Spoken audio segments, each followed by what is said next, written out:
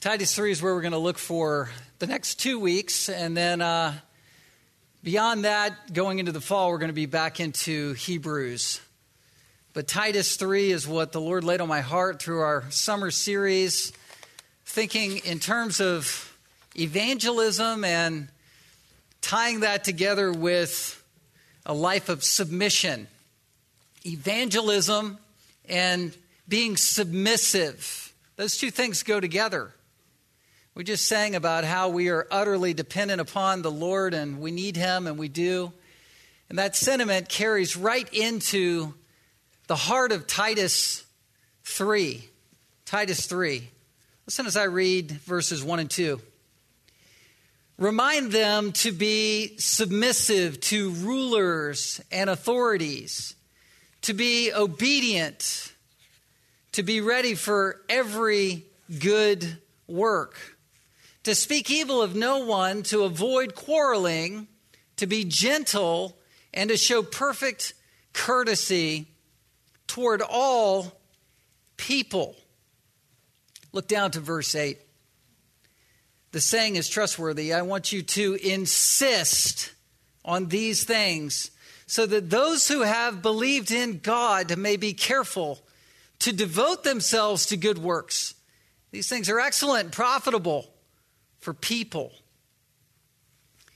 You know, I've read a few books in my day, Christian books, and in particular, there are books that are worth about, an hour of time. There's books that are worth about a week of time, and then there's books that are worth a very careful and long reading, where you read certain books over and over. And one of them is a book by Jerry Bridges, the late Jerry Bridges, and it's entitled The Discipline of Grace. And I would commend it to all of you. He's written widely, and books like Trusting God Even When Life Hurts is a really good one about the sovereignty of God. He's written a book called The Bookends of the Christian Life about applying the gospel for life. And these books are meant to be devotional and to answer questions that Christians constantly raise, I think, within their spirits, within their hearts. And that is, how do I stay motivated in the Christian life?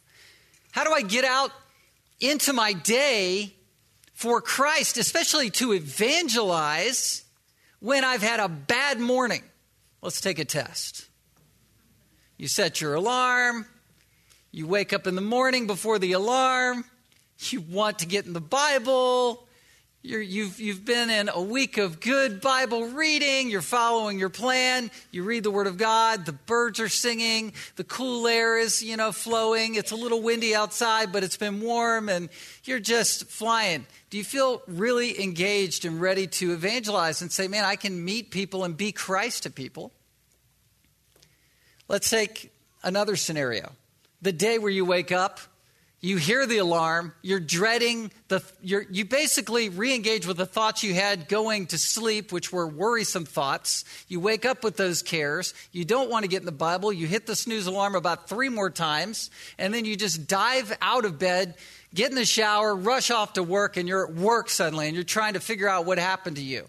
Are you any more or less equipped to evangelize at that moment?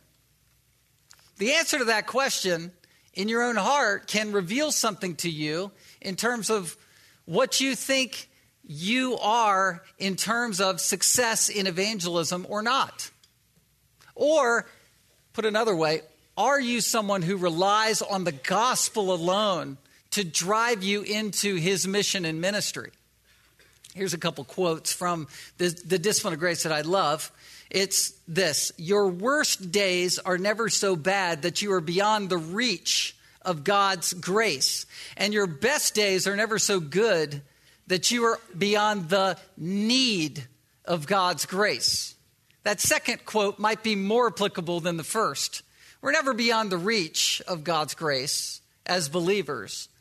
But we are never also, no matter how well we're grading ourselves in terms of our personal performance, we are never beyond the need for God's grace. Do you see that? We need God. It's what we just sang together. Oh, how I need you, Lord. And the way to calibrate our thinking in terms of our need is to engage afresh the gospel and what the gospel means for our daily lives and motivation. And that's Titus chapter 3, verses 1 through 8. This is one of the most gospel-rich, succinct passages on the gospel that I know of in the New Testament. And it drives Christian believers into service, specifically into a submission evangelism. You say, how do those two things go together? Submitting yourselves within a culture, within a workplace, within a home situation, a family situation, within a strained relationship situation, a gospel submission. Not just, yes, sir, I got it, pro forma submission. I mean a heart attitude subordination, a Jesus-modeled submission that shocks people into saying, what in the world is your problem? Why are you this person in contrast to all others? Look at Titus 2, verse 10, just looking up. There's a lot of commands that lead up to Titus 2, verse 10.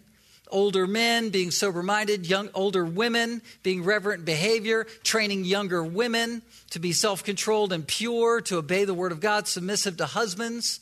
Younger men being self-controlled. You see all of those. Verse 8, having sound speech, a model of good works. Bondservants, which are willing servants who are Christian servants in that culture, being submissive to masters or authority figures in everything. They are to be well-pleasing, not argumentative. There's that submission. Then verse 10, not pilfering, but showing all good faith, so that in everything they may adorn the doctrine of God, our Savior. That they may adorn gospel doctrine of Jesus Christ, our Savior. You either wear the flesh as you work, as you live in the culture, or you wear the gospel. And people see it. You have gospel clothes on today. Who are you? What makes you different? That's adorning the doctrine of God. To adorn is the word cosmion or cosmos. It's where we get the word cosmetics. It's what people see about you. And cosmos can refer to the orderliness, like the orderliness of our solar system. You're ordered in the gospel and you're wearing that. This is not wearing Jesus junk. This is not wearing crosses per se. This is not stickers on your car. I couldn't put a sticker on my car that represents Christ because of how badly I drive. And anybody that has driven with me knows I'm a very poor driver. I've got good instincts and I played a lot of video games. That's why I'm alive today. However, Jesus license plates, Jesus paraphernalia, that all can be well and good and it can work for you. But that's not what we're talking about here in Titus chapter 2. Titus 2 is talking about something that is the aroma of Christ on you in the workplace. It's the saltiness in your speech that makes people kind of want to taste something about you. They're asking you questions about your life. It's a consistency. It's a doctrine on display.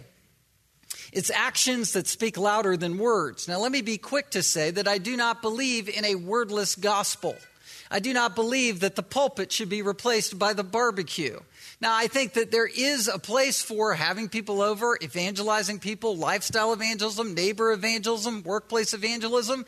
But your works and how you live should lead to words and what you say. Why do I say that? Because faith comes by hearing and hearing the word of Christ. It's not enough just to be a do-gooder. Jesus was not just a do-gooding person. He lived it and spoke.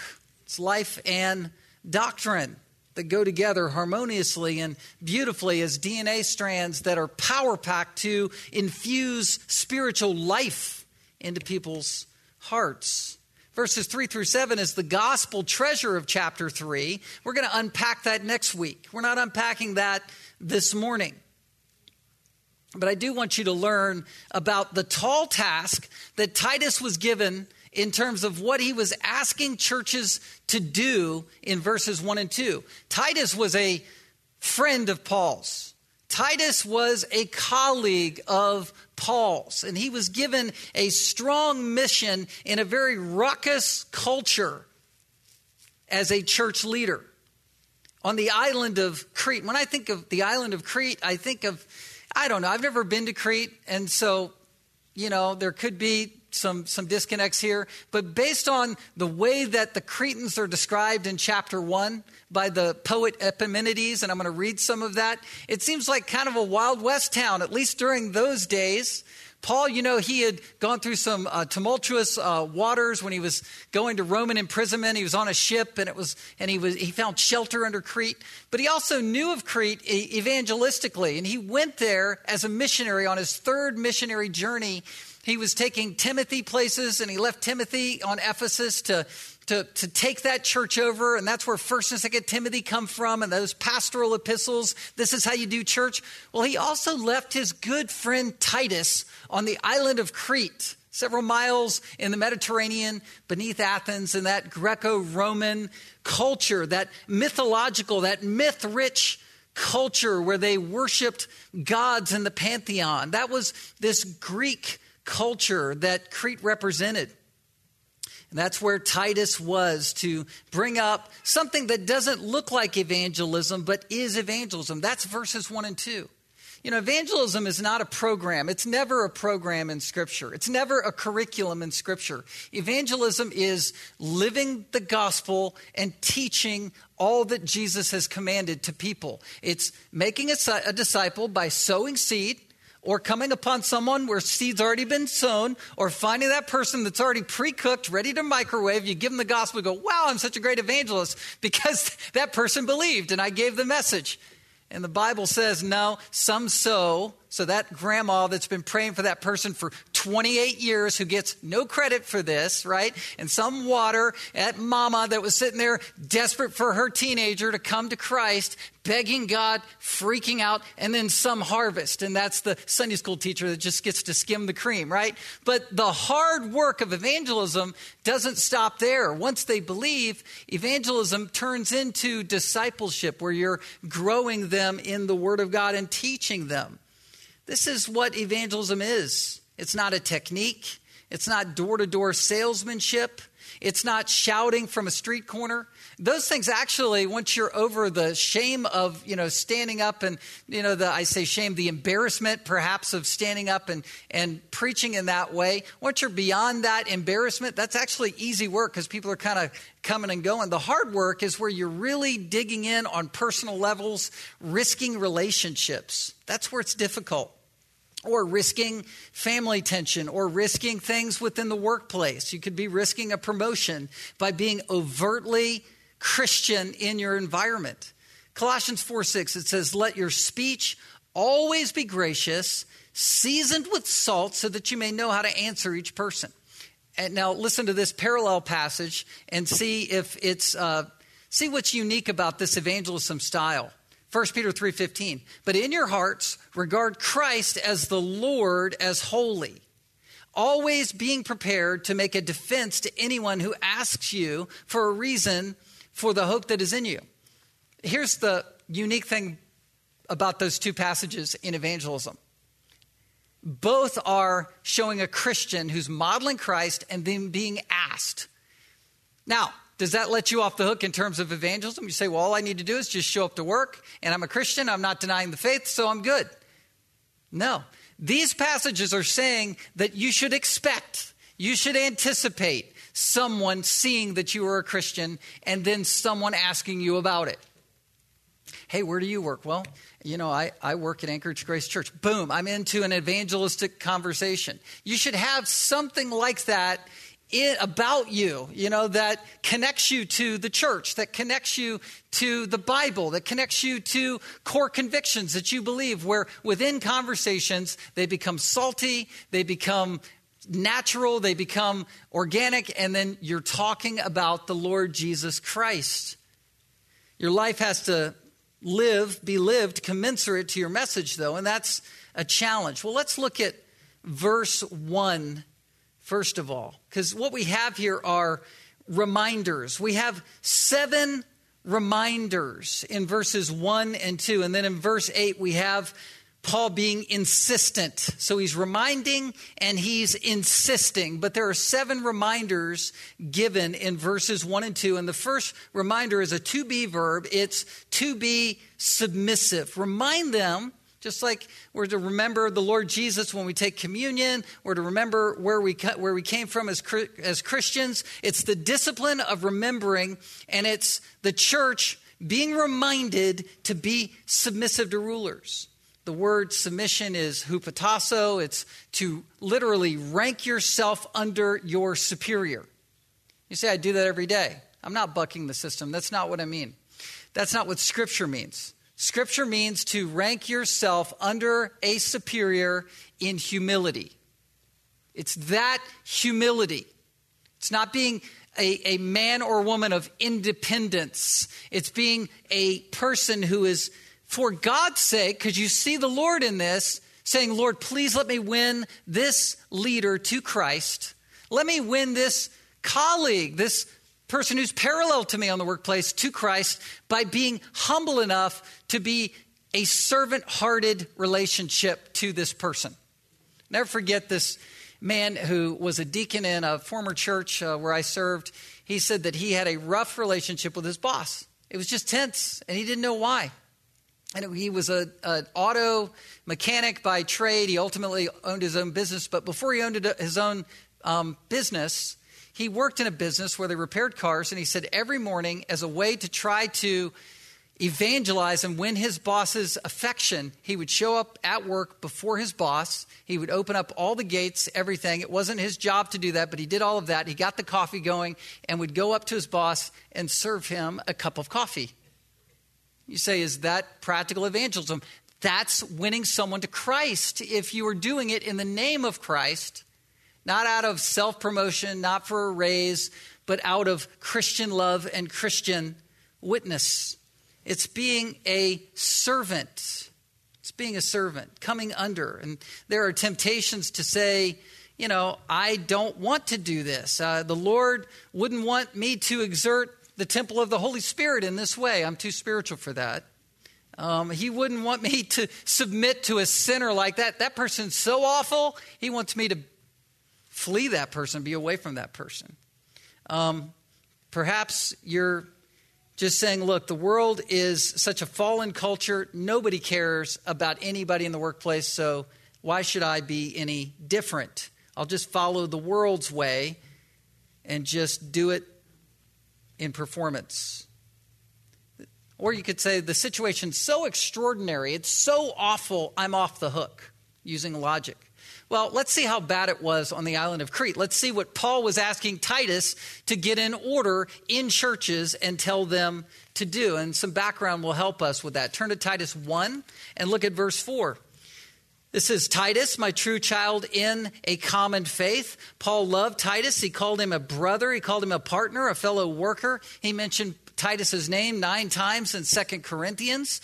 He planted churches with Paul in the 3rd missionary journey. He was the one who came back to Paul in 2 Corinthians chapter 7, verse 6, and refreshed Paul's heart when Paul was in prison, saying the Corinthians have repented. Do you remember that? 2 Corinthians 7? So Titus was a good friend of Paul's, and Paul respected him so much that he left him on an island called Crete. He left him in charge. Verse 5, look at it. This is why I left you in Crete, so that you might put what remained into order and appoint elders, a plurality of elders in every town as I directed you. So this is church planning with several different churches, with each having a plurality of elders. That means that this letter, Titus, chapters 1, 2, and 3, serve as a blueprint to figure out how to do church, what church is like. You have elders, deacons, servants, and people fulfilling all kinds of roles. The church is formal in structure, and it's also organic in a living dimension. The island of Crete, it's a large Mediterranean island bounding the Aegean Sea. It's 3,219 square miles. It's got 1,046 miles of coastline. And according to just a quick search, population of the largest city, Heraklion, 623,000 people are there. So it just has some parallels and uniquenesses to this place, I think, in terms of, just it's on its own. It's its own thing, right? Here in Alaska, we're our own group. We're supposed to be here. We're part of a church. We're part of a mission. We're supposed to be submitting in a culture on such a level that begs questions and brings people into the kingdom. That place was pagan, largely pagan. It was a Greek-populated island. It was called the birthplace of Zeus. In the International Bible Encyclopedia, it was a half legendary, half historical King Minos, who is said to be the son of Zeus. So they had this sort of legend that was living through a king that had been derived from Zeus and had wisdom like Zeus and mythological powers that constituted these Cretan cities. So you also had a Jewish population there, a large Jewish population that was influential and protected by Roman leadership, by Rome. And I said before, Paul had been exposed to this place, but he also had a love for it and left Titus there to set churches up. That's evangelism often, is church planting, putting churches in place. A poet is quoted by Paul in verse 12, and his name is Epimenides, and he lived 600 years before Christ. But look at verse 12 of chapter 1. One of the Cretans, this is Epimenides, a prophet of their own, said, Cretans are always liars, evil beasts, lazy gluttons. So this is the attitude of that culture. To Cretanize back then meant to lie. You're a Cretan if you're lying. That was an accusation word.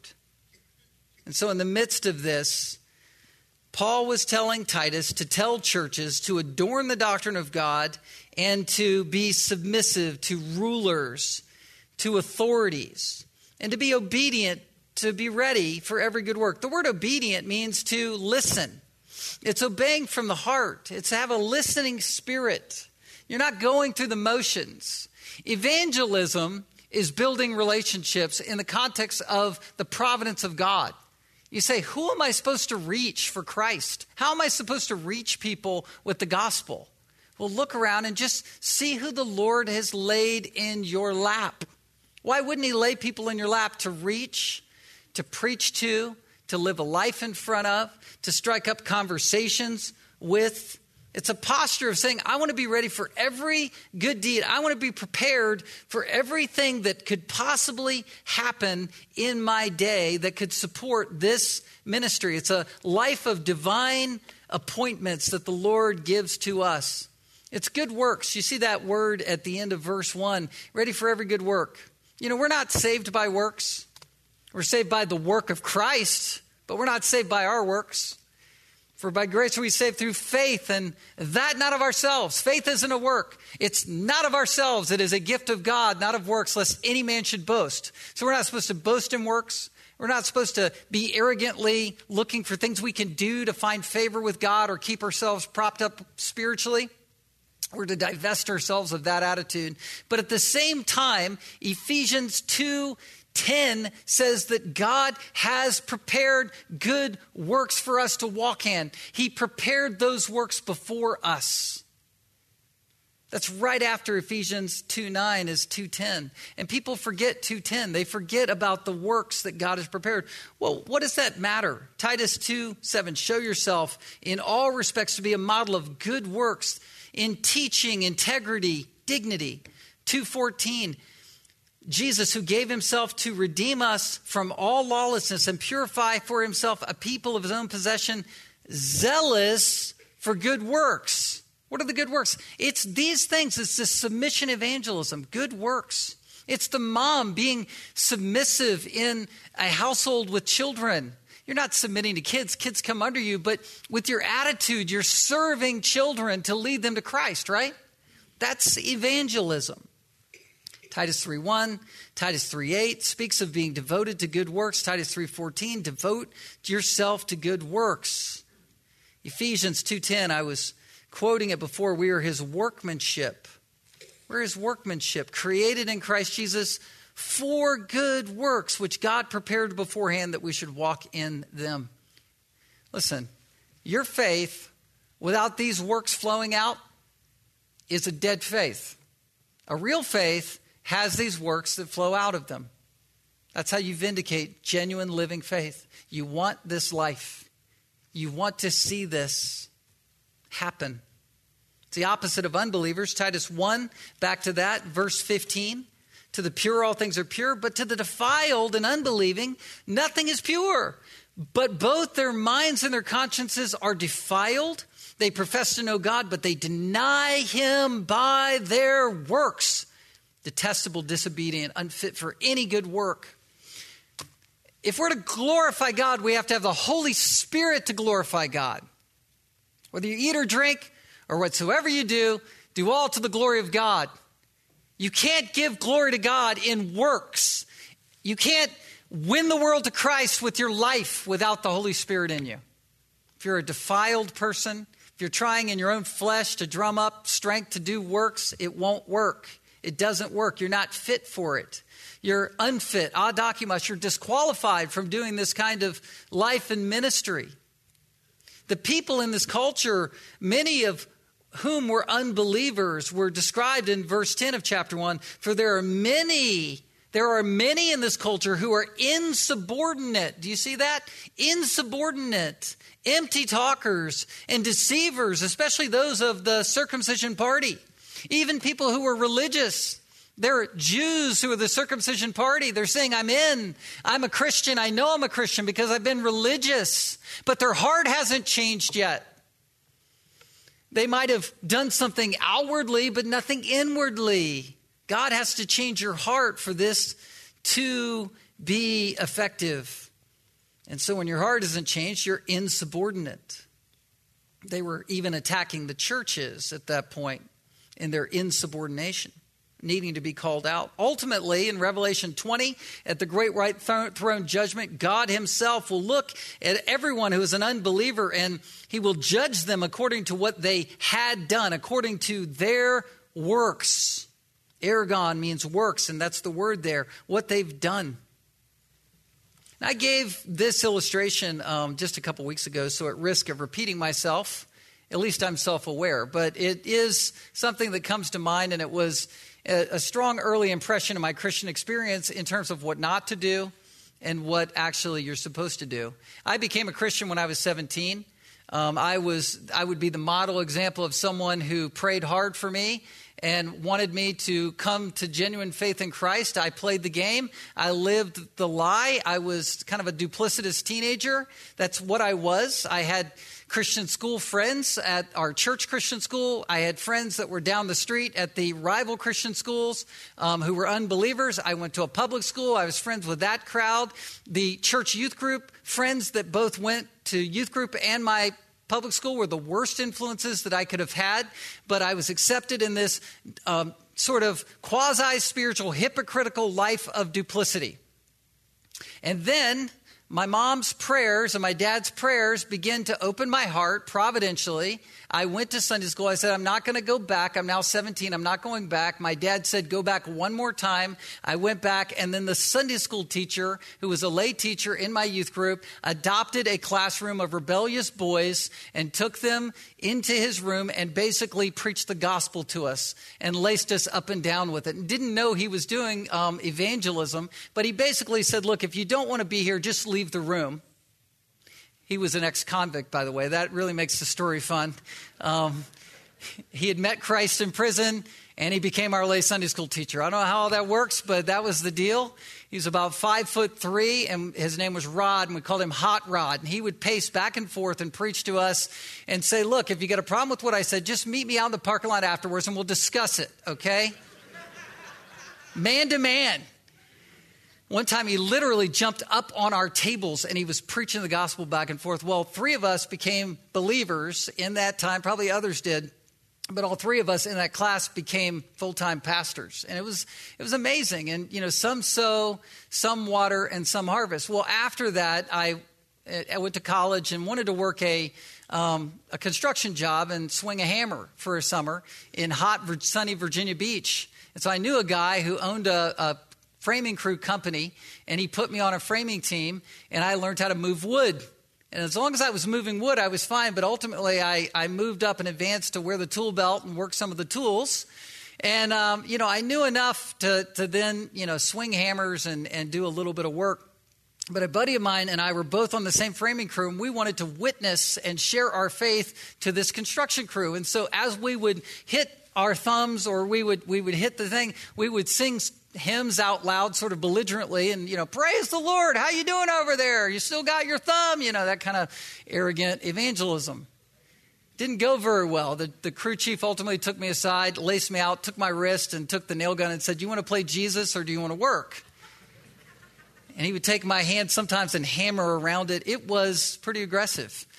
I don't know how that works in, laws today or whatever, but you kind of just go back to work. Ultimately, we began to take a different hard approach, be humble, quiet, work harder than talking.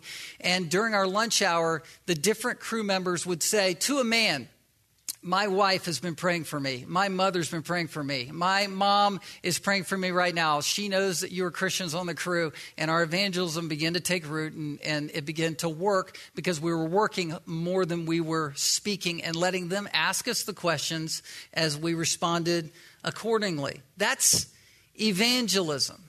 That's how it's supposed to work. Some of the greatest experiences I have been in the jobs I've had that have not been full-time ministry, working security, doing different things where you just get to know people. And ultimately, people, as they begin to trust you, open up because they have nowhere else to go, right? No one will listen to them. Then when you actually have something to say to them, it's profound. And all of what the world tries to paint in terms of the agnosticism, the atheism, there is no God and you're a complete fool to believe the Bible goes away because you actually have a Bible that's a living book and you're giving real answers to real life questions. And all of that chatter out there just goes away because the Word of God is powerful. It's the same thing that happens whenever there's a catastrophic event, a world earth-changing event. Suddenly God, Jesus, and the Bible comes to the fore because he is real and he's alive. Back to our passage, Titus chapter 3, submissive to rulers, obedient, to be ready for every good work. And then verse 2, to speak evil of no one. This is to not blaspheme anyone. That's the original word. To malign no one, to not curse or slander anyone. You ever been in a situation where you thought you were being slandered? You asked them about it and they weren't slandering you. You're actually surprised, aren't you? It's because the Puritans said that gossip is like candy. It's something that people enjoy to roll around in their mouths like a gumdrop. We're to avoid this at all cost. And you avoid gossiping to win people to Christ. Gossip is so common. It's so easy to gossip. It's so easy to rationalize gossiping, right? Somebody says, well, what do you think about this? We're just talking generically, and then suddenly it's targeting a person. If you're tearing someone down, that's gossip. When you don't tear someone down, it's shocking within our culture. It's evangelism within our culture. People are surprised when you go, oh. And I'm not saying we've been perfect in that, right? But when you repent of it, when you don't do it, when you rein in the tongue, it's powerful. It's as equally powerful as destructive is our tongues when they're let loose, James 3 says. So you're avoiding that at all costs. You're avoiding quarreling. You're not someone who enjoys getting into a fight. You're not contentious. You're not entertained by the fight. You're not entertained by the rush of debates. Being quarrelsome is wrong. I remember quarreling early in my Christian life. In my early 20s, we would go into a pharmacy, my wife and I would, and there was this Jewish man who was there, and he knew, a lot about the Old Testament and the Bible, and he was a thinker, and it was enjoyable as a young seminary student to sort of mix it up with him and theologize and philosophize, but it got contentious one time and kind of, and tense. And so suddenly healthy banter turned into argumentation. And as we left, Judy was like, that wasn't good. Something was bad about that, and I remember being convicted about that. That's what this is. We should avoid quarreling.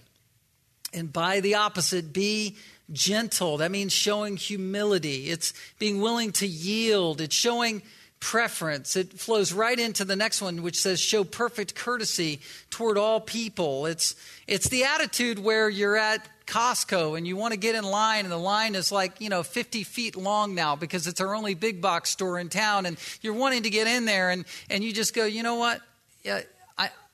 You don't say all this, but I know we were both racing up for pole position, but just go right ahead. And they're so convicted because they wanted to nudge you out of the way. They wanted to take you out with their cart that they're like, oh, no, you go. No, you go.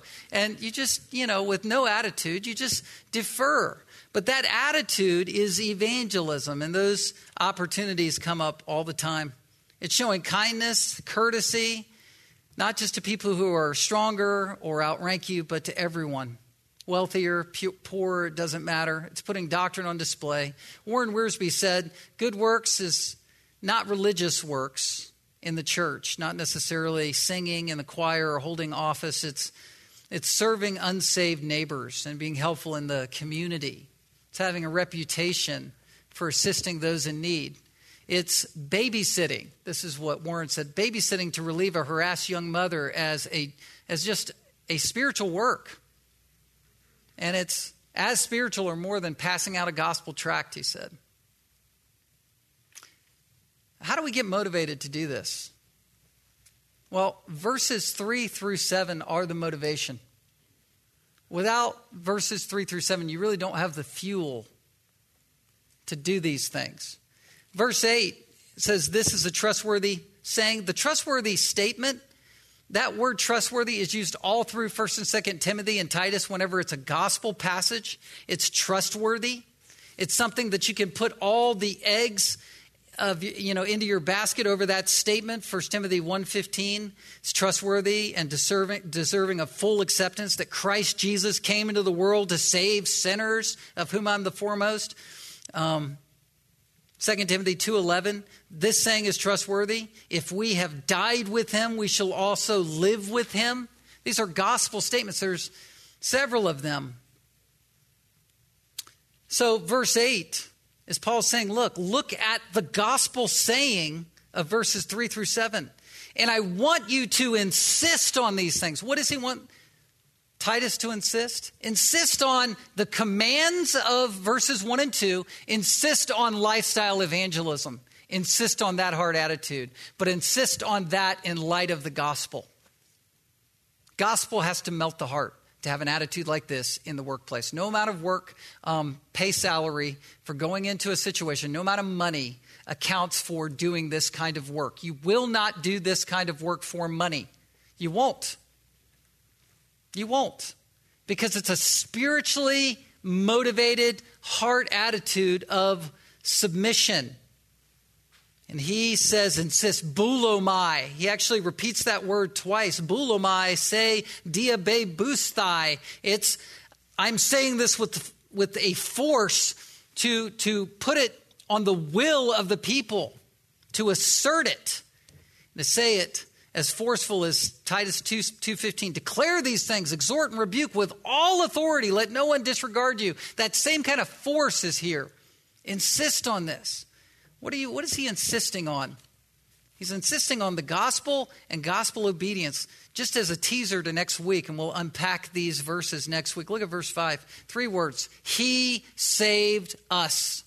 You want to be motivated in the Christian life? Listen to these baptisms about how God saves people. And remember your salvation as they give their testimony. Superimpose that on your testimony and melt. And then go evangelize.